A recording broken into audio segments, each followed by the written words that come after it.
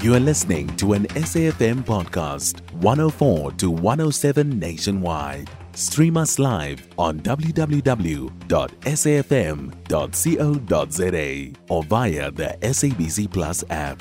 SABC News, independent and impartial. Sunday morning discussion on Weekend View.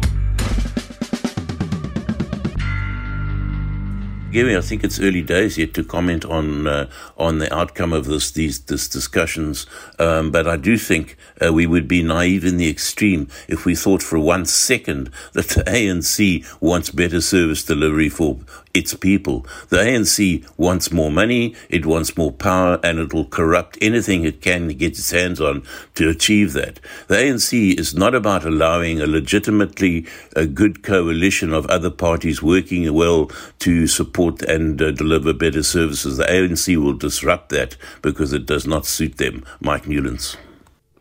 Mike, thank you so much for your voice note this morning. And that's how we segue into our discussion this morning at yesterday's closing of the 2-day National Dialogue on Coalition Governments at the University of the Western Cape. Deputy President Paul Mashatile called on the country to draw lessons from others and its own experiences on coalition governments. Mashatile gave examples of successful government coalitions when the African National Congress worked with the National Party at national level and the IFP in KwaZulu-Natal at the dawn of democracy. Meanwhile, the Democratic Alliance has accused the ANC of trying to hijack the dialogue. DA Chief Whip Siviwe Gwarube says it became apparent during discussions that the government was already working on its own coalition legislation, an accusation the Deputy President has since denied. Now, today on our Sunday discussion, we are looking at the outcomes of the National Dialogue on Coalition Governments, and we are asking, since there is already mistrust at the beginning of the draft of legislation that will be used in the running of coalition governments, do you think the proposed bills will improve coalition once implemented? And also, of course, we are asking you this morning that are you confident that the National Dialogue on Coalition Governments will lead to meaningful changes that will improve governance and service delivery? Because at the end of the day, ultimately, that's what it's about. It's about service delivery. It's about making sure that your experience and I's experience is actually better when it comes to governance. But now let's unpack this. Think about what we've been seeing unfold in several councils across the country. You think about Johannesburg. How many mayors have we had since the beginning of this particular leadership we've had? We now have Kabelo Kwamanda, right? But at some point there was Dr. Malatsi, and then there was a very short stint by Dada Morero, and then there was Thapelo Ahmed, and now there is Kabelo Kwamanda. So a lot of people are saying, okay, can we have stability in council at the same time? Look at what happened in Ekurhuleni. In Ekurhuleni, we also saw Tanya Campbell take over, but now there's a new mayor. You go to Zwane. Zwane, there's been an exchange of the mayoral chain for quite some time now, and it's been something that has been of concern for even the residents who are watching this, because essentially what this means is that in some of the instances where budgets need to be cut, very crucial budgets that must be cut, or that must be tabled, cannot be, because the work of council is now bogged down with focusing on politics and everything else other than ensuring that the service delivery for you and I. At the same time, there are things that, we must comment on as residents of the city, whether you're commenting on the budget, whether you're commenting on anything else that the city would have been, planning to table. We cannot do that because those particular processes cannot take place because essentially service delivery grinds to a halt because everybody becomes focused on ensuring that for them it is just, what is important is electing a mayor, and what is important is making sure that their political party is at the top. So this particular dialogue that was looking at coalition governments and how they are run and what needs to happen was happening just against the backdrop of that, to ensure that at some point, we see stability in council, because we are hearing that, come next year, some of the polls are suggesting that it may be a coalition national government, but also other polls are suggesting that, there might be an outright majority for the ANC, while other polls are suggesting that, things might turn out to be differently. Others are saying everything is still up in the air. So quite a different result that we are seeing in different types of polling across. But let's look at this particular conversation, and we're going to be looking at, of course, even the talk around a bill that some of the opposition parties are upset about, saying that it has been set up, it's already in place, and it's already giving the ruling party, the governing party, the African National Congress, that is, an unfair advantage. But of course, the ANC is saying that, it is not the case. And at the same time, you look at some of the framework that has been drawn up by the Democratic Alliance and look at, whether or not do we need a limit on the number of motions of no confidence. That must be tabled in council. So let's have this conversation and give us your thoughts. For you, what is it that would make coalition arrangements work? For you, what is it that you believe this national dialogue on coalition governments will be able to achieve? Let's talk about this one, because it is quite an important one that impacts us, you and I, as residents, and really getting to a point of understanding that for us service delivery is important. And share your views with us. There's also that moonshot pact by the Democratic Alliance. So all of these, arrangements that are being put in place, whether it is in a form of a dialogue, whether it is in a form of a bill, whether it is in a form of anything, how do we ensure that, those who are in power are in fact held to account? Because effectively that's what it's about, because services are for you and I. So whether it's a moonshot pact, and you'd remember how the ACDP was a little bit unsure about this, and they were saying that for them, they are not yet going into this. And there was also that view that, the Democratic Alliance at some point was seen as playing Big Brother here. And, a lot of some of their coalition partners, even in Zwane, for example, that we would have spoken to, saying that they need to not assume this Big Brother role. But we've got Sig on the line from Randburg. Thank you very much, Bongiwe. I wanted to say that coalitions cannot possibly work in South Africa because coalitions are a feature of democracy, not of autocracy and mafia bullying by people like little Julius Malemas and big Vladimir Putins that are destroying the whole world. We must adopt a civilized democracy of free and fair competition and not racist communism. It will save South Africa. Sig, do you think, though, that it's, as you say, that it's a democratic arrangement that can make it work? But do you think it is, not only the bullying and all of that, but also the difference in ideology that is also making it difficult? That's exactly it. It's the difference in ideology. It is a rape culture that is prevailing now across 70% of the entire world, as found by Gothenburg University in, I don't know whether they're Sweden or Norway anymore. So you effectively think for you it's not going to yield any result? No, we must get rid of the little bullies that we've got in every municipality, and they put in nincompoop mayors who have got dirty deals in their back pockets already before they get in there, and former criminals who serve their time and pretend to be leaders of democracy in Beaufort West, where Truman Prince ruled for the ANC mafia and corrupted even Beaufort West. So, Sig, just before I let you go, don't you think, though, it's not necessarily bullying in some of these instances? It's trying to change the status quo, don't you think? It is a question of complying with the dictates of civilization, which demand fairness, equity, and justice. And these guys are trying to corrupt and have to a large extent corrupted already our justice system, and we cannot survive on this basis. We can only continue to go down, as was said, well, as it's been happening ever since the New Dawn as well.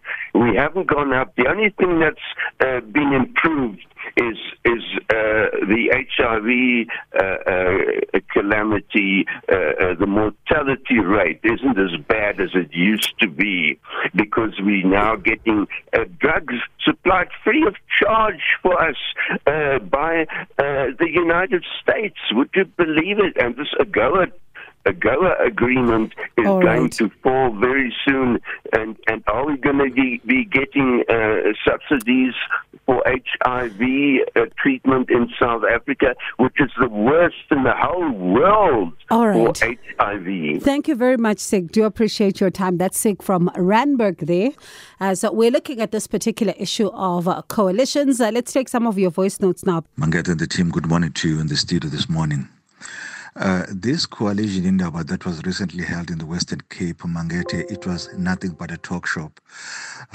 Listening to closing remarks by Deputy President Paul Mashatile, I couldn't take anything tangible home, because there was nothing concrete that was proposed in that gathering. It was rather another pure talk shop.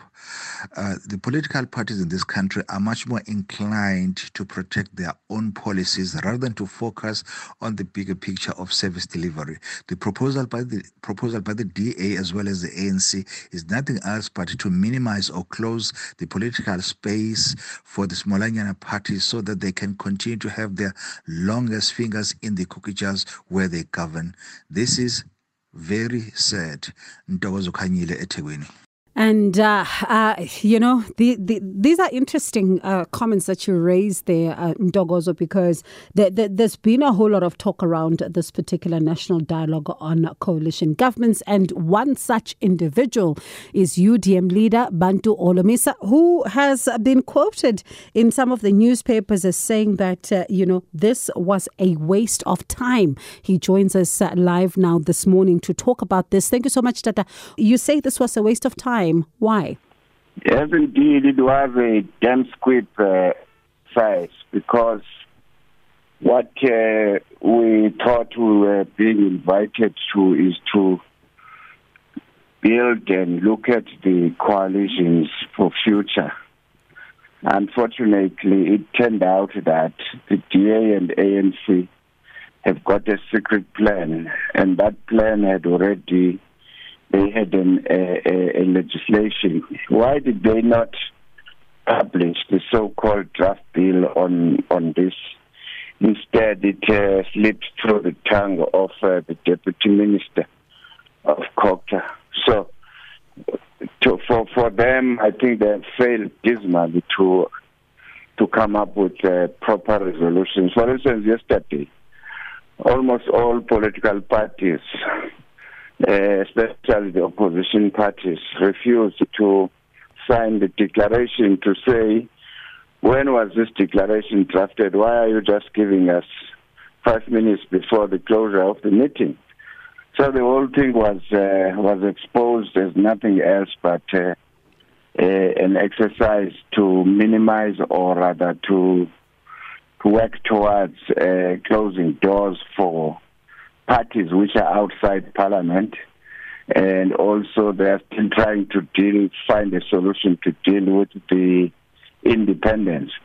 But the bottom line is that those independents won't even participate if you talk about thresholds and so on, an area which should not be looked into in isolation. If we are serious about electoral system in this country, let's look at it holistically. Not just pick certain points and then in other areas, then we close ranks. So when it comes then to what you've just said, because you're not the only political party that's concerned about this draft bill that appears to have slipped, and maybe it wasn't meant to be announced at that particular gathering or even said at that particular gathering. What does it mean then in the context of next year's election? Because some polls are suggesting that it may be a coalition arrangement, while others are suggesting an outright majority. But for those that are suggesting a possible coalition outcome, if such a dialogue could end in the manner in which it did, what does it mean for next year? It means nothing. After all, we were not supposed to try and regulate this in the manner in which we are trying to do. But what we need to do is just to have government gazette, which says once a party wins, once the elections are over, at least the government should be in place within a certain period, not within 14 days. And that is enough. Don't go beyond over-regulate the coalition, because these are politics. Let the political parties, those who wish to work together after election, begin to negotiate. But when you say a party with majority must be given a sole responsibility of forming a government, we demonstrated in 2016 when small parties added their numbers and would push the ANC out of the big metros. And another thing which we have to be careful about, it is the small parties which has been the anchor of our democracy in this country. You were here when the people were saying during the public protector Thuli Madonsela's report that they wanted to convince us that a swimming pool can be a fire pool. These are the people who are now supposed to be implementing the Zondo Commission, who say, no, let us protect ourselves. No, we can't be part of that nonsense. I'm sorry. As you say that, it mustn't be overly regulated, but how then do we begin to ensure that there's stability, particularly in some of the areas where we've seen instability?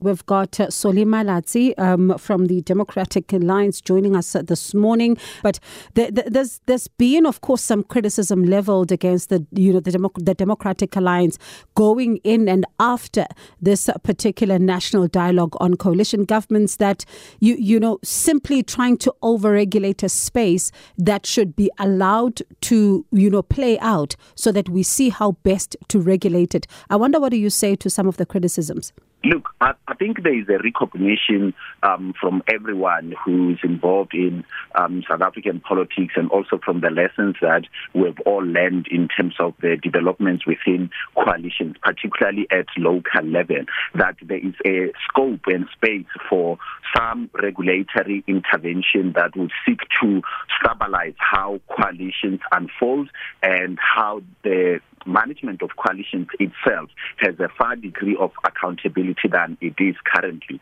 So what the DA has proposed is not to suffocate, democracy, or as the criticism suggests. What we are proposing are three key things. One is the introduction of a threshold for representation into legislatures by, political parties that compete in elections, so that we get a sense of far more stability with the compositions of government. The second aspect linked to that is that the current time frame, as is permissible in the law to establish a government post-elections, is far too short to give space to the complexity of political negotiations that need to unfold between political parties. And as a result, you end up having hastily arranged coalitions that often do not last the test of time.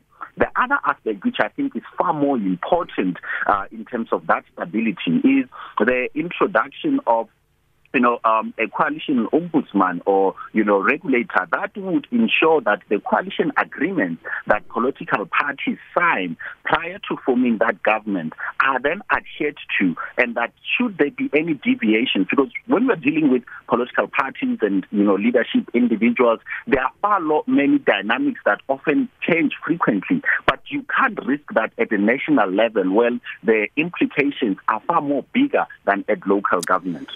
Bantu Holomisa, what do you say to that? Well, I don't think we differ that much.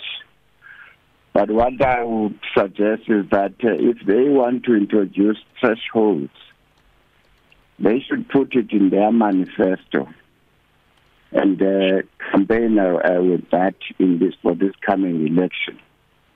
Because some people would think that we are trying to implement what the DA has been saying, that they don't want, people must not waste their vote by voting for small parties. So it's not going to be that will not be implemented through a short route.